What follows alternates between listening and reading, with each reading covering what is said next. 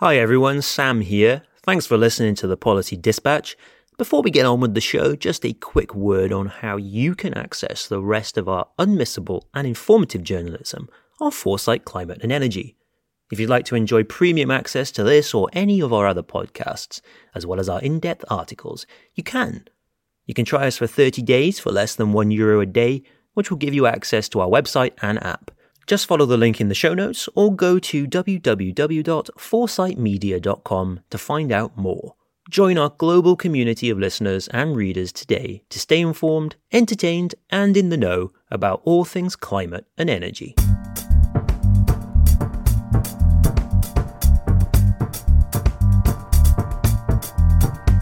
Welcome to the Policy Dispatch. I'm your host, Sam Morgan. Thanks for joining me for this first episode of the new season.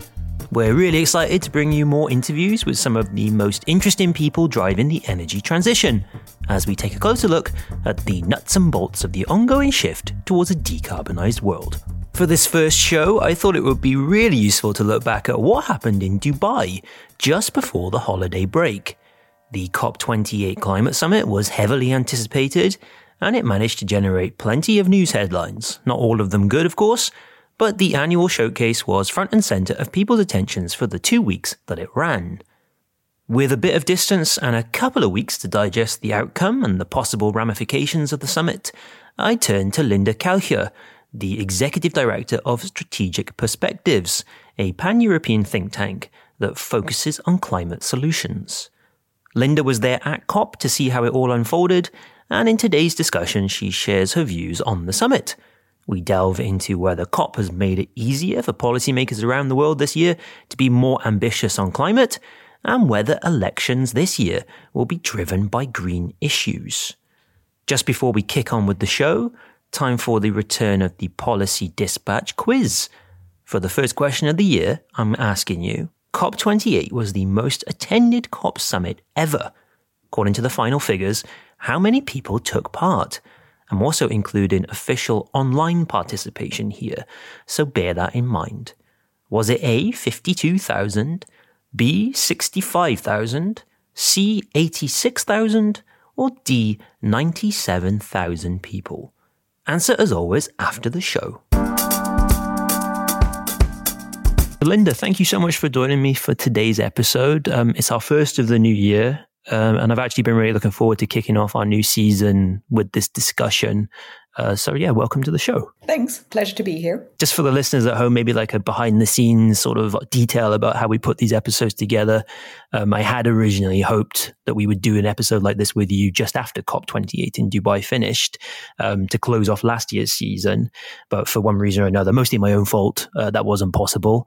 But I'm actually glad that there was this delay, because I think with a bit of distance and a bit of time to chew over the result of COP28, I think now it's actually almost better timing, especially since we consider what 2024 is going to have in store with us. So with that in mind, Linda, maybe if we cast our minds back to that summit, it was only a month ago. Somehow it feels like it was, 2 or 3 months. What are your feelings about the summit now when you look back on the result? Was any perhaps bad feeling that accompanied some of the aspects of COP just a fleeting one? Maybe on the other side of the coin, were any of the good feelings and the optimism, were they short-lived or premature? How do you consider that summit when you look back right now? It's a good question, and it's actually interesting to look back now, the moment you start to project into 2024 and what it might bring. I still believe that it's the best possible outcome we could have achieved. If you look at the geopolitical tensions, not least in the Middle East, but also the lasting war in Ukraine and some of the US-China dynamics throughout the last year, I don't think it was a given that we get so much out of it. Mm-hmm. Obviously, as traditionally with every COP, we can argue we would have loved to have more on mitigation and sort of the trajectory to move away from fossil fuels. We would have loved to see more support on adaptation. We would have loved to also see more finance pledges coming through, especially those that traditionally don't put a lot of money forward like the US. There was hope we get more on this, but I think it speaks to the balance of the outcome and that we actually have a good balance across it. I think it was also really, really a significant achievement that we got the loss and damage fund operational and running. Again, it's the money that was pledged is nothing in compared to the money that would be needed to really support the most vulnerable countries. But on the other hand, I also think that many observers wouldn't have expected the fund to come operational so fast. It still does feel, looking back now, that was the first thing that came out of the summit, and there still seems to be a lot of good feeling about it. I mean, all of these results are talking about, the different pledges, the sort of the feeling that was created by this summit. How do you think that's going to feed into policy making this year? For example, the 2040 EU target that's going to be proposed next month. Do you think it's created a smoother landing spot for these kind of, initiatives to actually be received with maybe more open minds in a way? So do you think that the legacy of that COP will stand this year in good stead? We hope so, and we certainly work towards it, especially because it was the global stock take, right? It was the moment to check in, how far did we get, where are we, and what needs to happen next. And I think this year really much will show on what needs to happen next. Obviously, the deadline for the 2035 NDC, so the next national pledges, has now been set between November this year and February next year. So all countries of this world need to look into what can we achieve by 2035. And I think there the guidance on fossil fuel phase out, on limiting the amount of abatement technologies you use, on really giving some guidance on all sectors needing to contribute is really helpful in this regard. And obviously, especially for the countries in the global south, we hope that a lot of conversations will pick up on climate finance. So the reform of the World Bank and some of the international financial institutions that lead up to the next COP that obviously has to agree the next finance goal. That's quite an interesting sequence, because if we really get more finance for climate action, that should enable countries to really pledge more ambitious goals in their next national determined contributions. And that speaks also to the fact that I think we see a global race to the top on green tech. Obviously, China has a strong presence in that area. We have seen the US with the Inflation Reduction Act really saying, okay, this is an economic choice. This is a security choice for us. They don't only do it because of climate. It's really the competitive advantages that play there. But this can't be the benefit only to the countries that can afford it, right? And that's a debate we see globally. That's the debate we see within Europe. So it can't be that only the countries that have the fiscal space can really boost their industries to produce EVs or solar panels or wind. It has to be something that is really the sort of secures the prosperity for all European countries. I mean, on that point of, climate action, or the policies that drive climate action being security and economic decisions now by government, a lot of governments.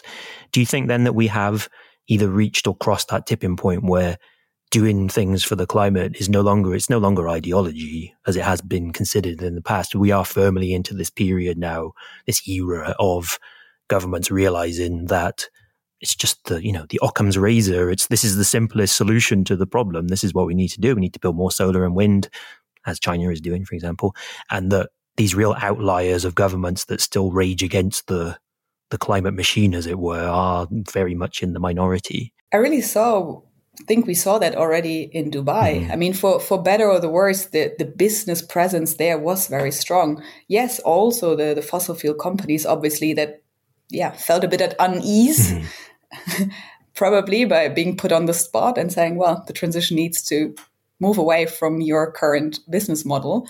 But also if you see how many industry or renewable industry actors were on the ground, it shows that it really matters for them. And that's the future. And even if you talk to some of the companies that are Europe-based, they say like, no, we need a better framework. We need more predictability. And that just speaks to more policies. And I think that's also bringing it back to what the Commission will propose on the 6th of February. If there's confidence by business actors and by some of the countries that this is the way to go, and that some of the choices that they need to make in terms of energy security, being less dependent on gas imports, not just from Russia, but other companies, other countries, that's really the dynamic we want to see. And there are a lot of European companies that say, well, gas, meanwhile, is expensive. It's no longer the cheap energy. The cheap or affordable energy is renewables. So let's shift there. They're doing sort of these public-private contracts and power purchasing agreements to say we want access to more renewables. And that's a clear mind shift. So taking that in mind and also the result from COP, obviously, with the language on getting rid of fossil fuels, even though it was tempered with, the unabated kind of language as well. Do you think that a fossil fuel phase out perhaps within the EU, for example, is now more likely, something that we could actually, see emerge in some sort of policy form, even, be a part of this 2040 target in some way? What do you think the outlook for that is? I would surely hope that the EU actually walks the talk now. We've seen the Commissioner Hoekstra in Dubai consistently saying it's the beginning of the end of fossil fuels. We cannot CCS ourselves out of the problem. So now it's time to walk the talk at home. And we really hope that the Commission specifies a fossil fuel end date or phase down trajectory per fuel and per sector. We've done our own modeling towards 2040. And for example, it was clear that all coal is out of the system by 2030. It also shows that the power sector is largely decarbonized by 2037 across the EU, which is obviously even more relevant if we assume that half of our economy will be electrified by 2040. Then it's even more relevant that we do that based on a zero emissions power system. Else you're just transposing the emissions through the system. And equally, on any forms of carbon capture, it is probably needed, but we need to be very smart about which sectors and where it makes economically sense. And if you see how little carbon capture and storage is currently globally happening, we also shouldn't be too confident that this is now rapidly scaling up unless the economic conditions would be there. But there, again, the concern about the economic conditions to make it viable probably mean a high carbon price. Is that something that politicians can accept? Is that something that actually helps our industry, or would that be a concern for an industry? So we're very much going into these debates now. The other element that we saw, for example, was on industry decarbonization. There needs to be much higher incentives to circularity.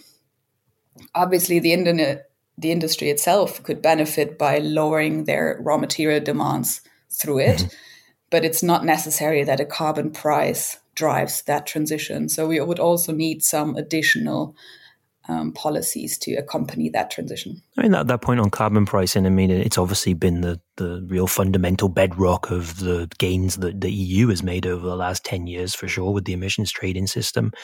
Do you think that as we move from 2023 into 2024, well, we're there already, of course, that carbon pricing will start to become a bit more in vogue, a bit more popular around the world because of things like the ETS being so effective in carbon pricing, CBAM, of course, setting a carbon import price at the border, gradually as we go through the years. Even things like this example of Switzerland buying emissions credits under Article 6 of the Paris Agreement from Thailand, this global idea of, carbon offset trading, carbon permits. Do you think that more governments will see carbon pricing as it's the only way to really do any of this? If you don't have that underpinning your policies, it's like bailing water out of a ship with a bucket. You're only going to make a certain amount of progress. Or do you think there still will be a bit of pushback? Obviously the United States is a prime example of where carbon pricing has never really been able to cross the first step, let alone become policy. So, what do you think of that? I think it strongly depends on what sector you're trying to decarbonize. So I think especially for an industry sector, it might make sense to have that strong price signal. I'm personally a bit concerned if then we would be talking about a 300 or 400 euro carbon price. I'm not sure if that is a level that policymakers or companies themselves would still find adequate. And it's often really the sort of cost of abatement that there comes in. So it might not be the best solution to actually help a household change their heating system, or might not be a strong incentive to change your car. But I think for companies or businesses, it might be quite a good incentive to decarbonize. Again, it's questionable if that's really the strongest driver for more circularity. So I think it really depends. And when I talked to some of the African negotiators or civil society organizations, they had the feeling it had been some Northern European countries or Northern countries in general, with strong advertisement companies behind that really try to incentivize Africa to also adopt a carbon pricing approach. But obviously they're in a position where they want to grow their industry. And you could argue that these nascent industries might already be with a very strong low carbon focus. And it's not that you sort of try to change and transform the industry, but you're just sort of really growing it. And maybe that's then another incentive scheme that they would be looking for. And also, I think, we hear mixed results about how effective the Chinese carbon price is at this moment in time. And then, the time dimension comes back in, like, how long does it take to establish these schemes, scale them up, and become effective? Because if that takes 10 to 15 years, it might be a bit too late for some economies to actually play out effectively. And I think, especially for the US example, if you look at how they structured it, like they clearly knew how much technologies they want to produce. They had a good view where exactly they want to produce it. And that came with the benefit that in the Rust Belt, they created about 200,000 new jobs within a year, because they thought it's added value to really, reindustrialize these regions, which I think is a beautiful example that could also be replicated in Europe. We have so many regions that are facing multiple transitions. If these are the places where we do the battery companies or the clean tech companies, then we can really keep the strong assets and skills of the people that are currently working there in the region. Hi everyone, Sam here. Thanks for listening to the Policy Dispatch. Before we get on with the show, just a quick word on how you can access the rest of our unmissable and informative journalism on Foresight Climate and Energy. If you'd like to enjoy premium access to this or any of our other podcasts, as well as our in-depth articles, you can. You can try us for 30 days for less than €1 a day, which will give you access to our website and app. Just follow the link in the show notes or go to www.foresightmedia.com to find out more. Join our global community of listeners and readers today to stay informed, entertained, and in the know about all things climate and energy. That's the secret recipe, I guess.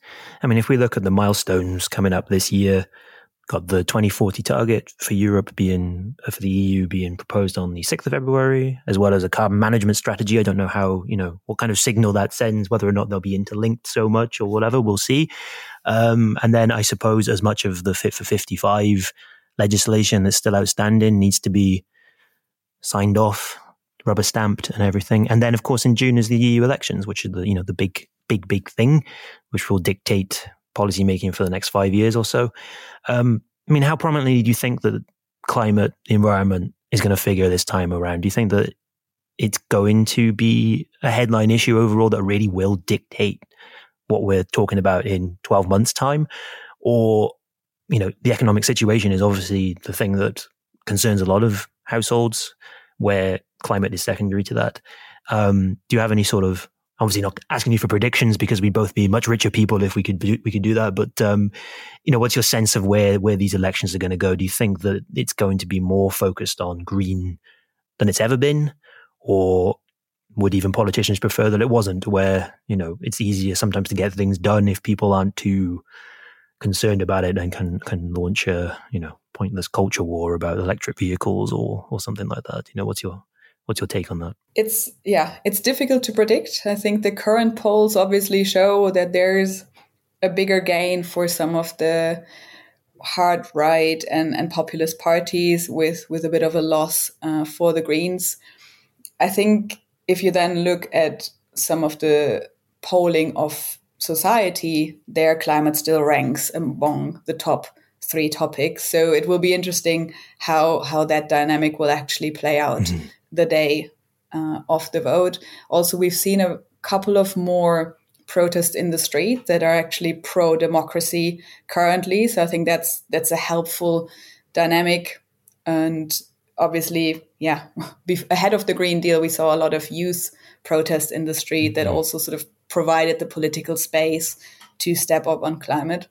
I think going back to my earlier point that some of the policies are now a matter of economic or security policies might play into that. So even if climate ambition, bluntly speaking, is not the biggest topic for the elections and thereafter, I think in the meanwhile, we also saw the Europeans greening their recovery funding in response to the pandemic. We've seen the renewables and efficiency goals going up in the context of the need to move away from Russian gas. So again, there we didn't do it for the climate or 1.5 goal. We did it out of economic reasons and out of security reasons.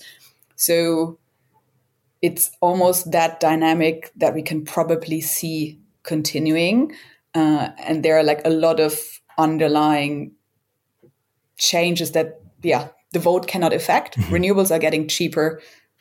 We also probably, over the next 2 years, sees the price parities for heat pumps and electric vehicles. So like a lot of it becomes more affordable, becomes the mainstream. And these things can probably not be affected by the vote. But obviously, if we were to have a stronger hard right or anti-climate framing, it will be even more difficult to get some of the traditional policies through. So that's a bit sort of, the space we need to navigate. I mean, just picking up on that security point again, I mean, the time of recording this, you've got the Red Sea, a center of tensions, no LNG ships going through it, CEO of Chevron saying, yes, this is a real risk to oil flows and oil prices. I mean, how much of a trickle down are these events that we're seeing? It seems almost all too often now of energy trade being disrupted because of geopolitical tensions, whether it's, pipelines being wrecked by ship anchors or, whatever actually happened there, and electricity cables being, potential geopolitical targets and things. At sort of the highest level, is this the kind of thing that actually is causing renewables at home to be sort of pushed further up on the agenda, or is that just something that seems obvious to the likes of you and me, where I would do that if I was Rishi Sunak or someone like that? Or do you think there is actually real evidence of this happening and becoming more commonplace because of these things that are happening and will continue to happen? I would certainly argue that it's over the last years that a lot of households and companies had to wake up to the fact that the era of cheap gas is over.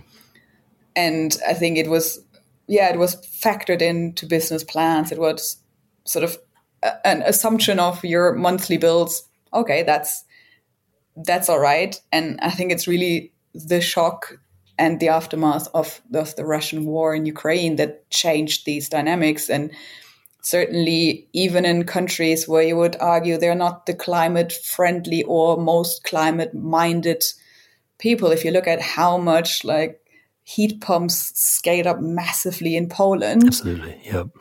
That's an economic evaluation of the households that were able to afford it, to say, oh, I'd rather make myself independent from these fluctuations. I'd rather make myself independent from any future price shocks. And I think in some of the boardrooms of companies, the same happened. Obviously, especially the German companies were highly dependent on cheap Russian gas, and now they had to reconsider their business model. So reducing it was possible for some. Others just had to literally close down because they couldn't afford it. even with the government having quite generous support schemes, for some it was just not possible. So, and this is where the discussion of a sort of well-managed transition comes in, because either you plan for it or anticipate it, or you're vulnerable to such a shock, and then it's difficult how you can recover from it, or how you can, in a very short time frame, adjust your entire business operation to be independent from gas. So I think that has created quite an interesting dynamic and reasoning, not only for climate friendly or green minded people. I keep always thinking that, the best time to have done all of these things was yesterday, at least, And, but it doesn't help to say, "Oh, no, told you so." No. It's not a very gratifying feeling, really, is it? You get that fleeting, yes, I was right, but okay, I'm still one of the many that are affected by this, so it's not a victory actually. But, we talked about the EU election. The other big one, of course, is what's going to happen in the United States in November. A lot of commentators have obviously spent a lot of column inches talking about how Europe should have woken up to the fact that it shouldn't be relying on the United States for defense, first of all. And of course, Ukraine policy will be heavily affected if Joe Biden does not win in November and the former president, Mr. Trump, wins instead. But on climate, obviously, if Joe Biden doesn't get a second term and, again, we can't predict, but if Donald Trump becomes president again, he took the US out of the Paris Agreement. He thinks windmills cause cancer. This all obviously has a bleed down effect on what the US does policy-wise.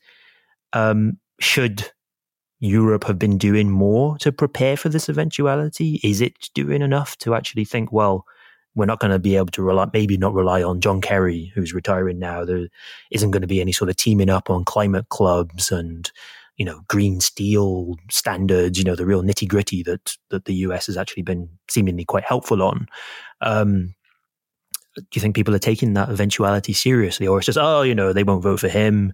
He was a disaster last time. Why would that happen again? And, that it seems to be a possibility. So I would certainly hope and assume that this time the Europeans are better prepared. I think last time the argument of a shock and surprise might have been more palatable than this time going in and assuming it couldn't happen again. So, yeah, the most policymakers I talk to, it's one of the two scenarios, right? And you need to sort of plan for both of them, obviously.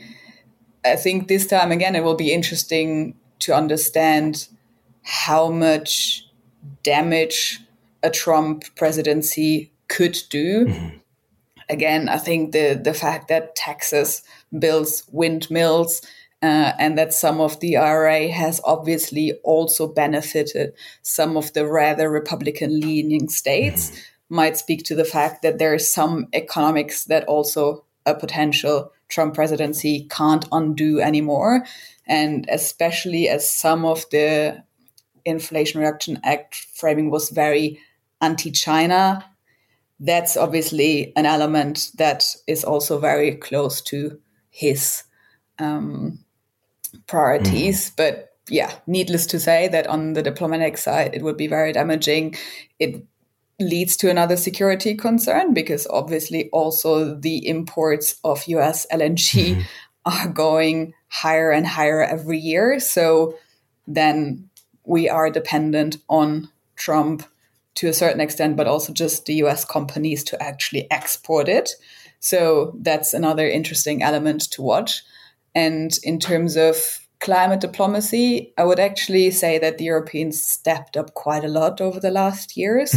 So if you look at the renewable energy pledge that was initiated by the Europeans, where they now have, I think, close to 130 countries really supporting it, where they want to look into how can we implement it, how can we help with the finance structures for renewables and efficiency in other countries, how can we do that? I think that's something where they can really capitalize their diplomatic outreach. There was also talks of this critical raw materials club that they were looking into to really, de-risk and diversify away from China, as much as helping building better value chains and cooperation with some of these countries. So really building cooperation where communities benefit, where value chains are created. And it's not only about the export, but really benefiting the countries as well.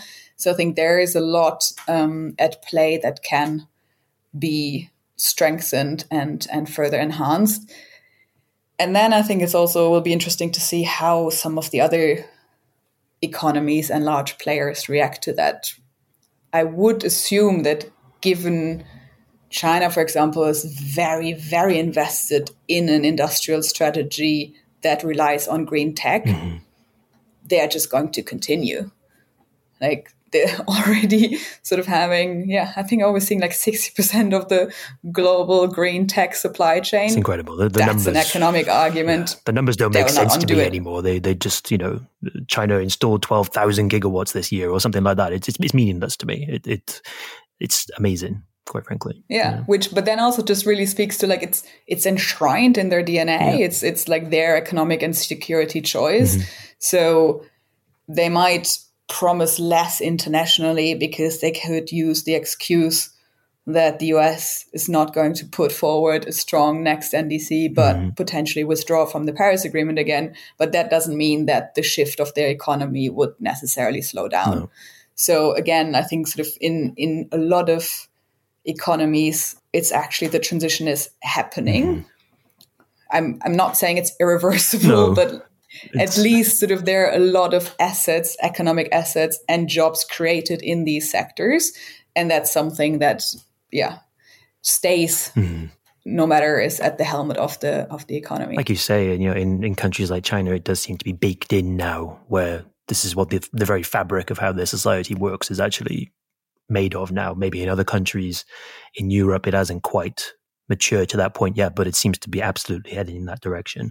I mean, the point on the Inflation Reduction Act, I mean, it came out in 2022, obviously, but 2023 was the real, proving ground for that.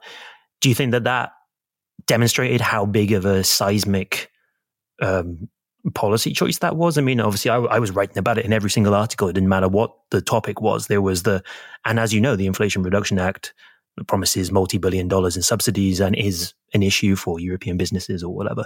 Do you think that the worst fears have been realized in that case, or do you think that it's been, a global good in a way that it has rocketed green spending up the agenda? And it seems to be everything that Europe does now is at least with the IRA in mind, if not a direct response. There's a battery state aid in Germany for Northvolt, for example, because the Americans made them an offer.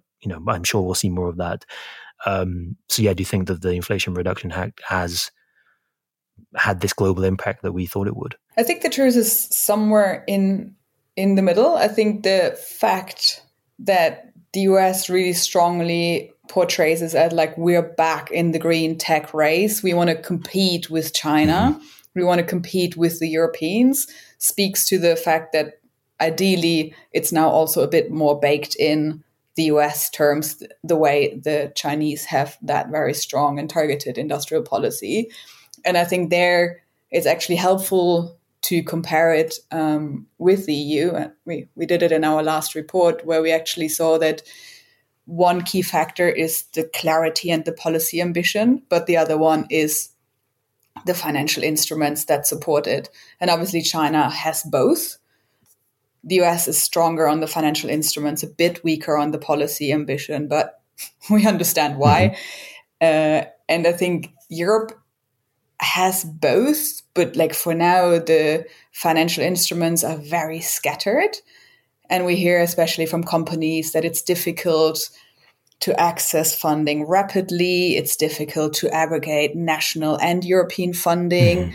Obviously, some of the funds changed purpose slightly in response to the pandemic and then in response to the war. So it feels very complex to navigate also for regions or some of the local mayors to say, okay, where can we get funding from?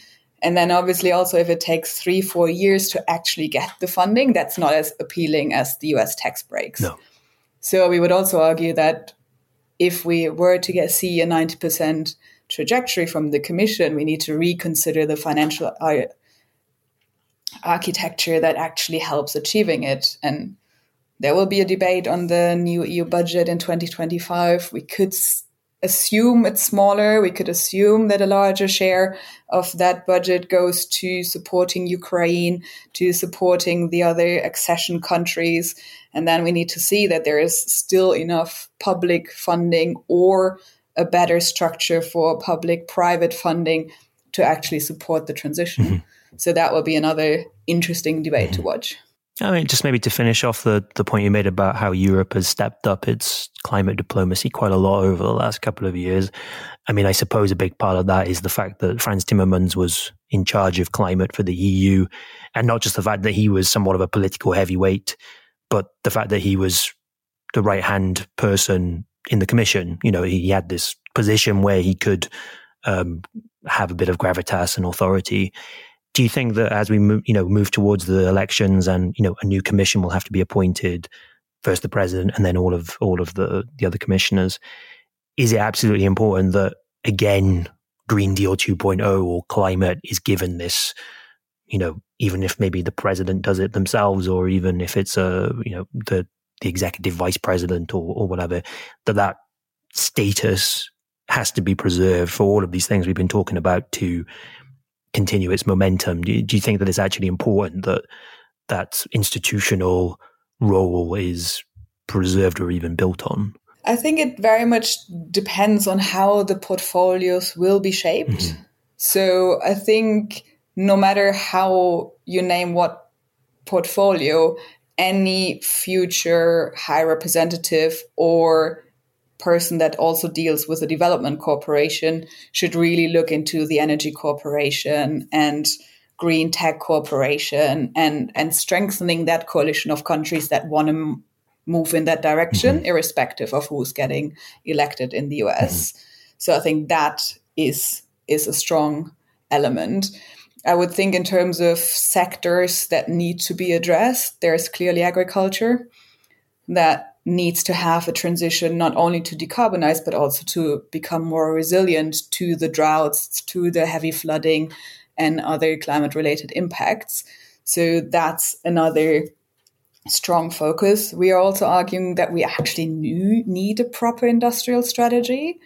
So one that speaks to how can we keep the current industrial base strong while decarbonizing. And I think there the circular economy plays a bit more in, but also sort of how do we grow the green tech mm-hmm. industry? And it feels that Europe is not great on research, development, and deployment yet, if you compare it to the US or Japan. Mm-hmm. We often hear that they're very good in sort of innovating and having like the first initial phase of a project, but then the actual scale up doesn't seem to get supported enough. So there is an element to that we need to be much better at. Again, it speaks to where do we allocate these companies? Can we allocate it in the regions that are transitioning away from coal or that are transitioning from fuel cars to electric cars to just sort of really keep some employment security for these regions? Mm-hmm. And then indeed the finance element comes through. Can we simplify the financial structure? Mm-hmm. Obviously not at the cost of any environmental or societal checks, but just ensure it's a bit more rapidly done. Mm-hmm. And I think that becomes quite an important package that is relevant for climate, but it might not be the climate commissioner that oversees it. No. So I think, the strong diplomacy angle and like strong transition focus on industry and agriculture are among the key topics that need to be addressed. There's so many moving parts. I don't envy the person that will have to allocate all of those jobs and make sure they all speak to one another and work. Linda, thank you so much for joining me today. That's been a really great, interesting discussion about, I think, where we've come from over the last year and also, what this year is going to look like. It's going to be pretty pivotal. Lots to look forward to. Some things to dread, maybe, but isn't that always the case? Thank you so much for joining me. Thanks a lot.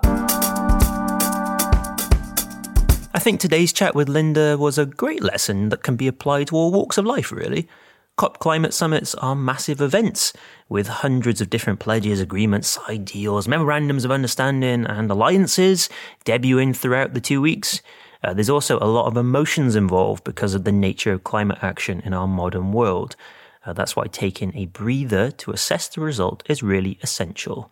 Some good pointers there for your general day-to-day life, I think. Just time before I sign off to reveal the answer to the quiz question. At the top of the show, I asked you what the official attendance was for COP28.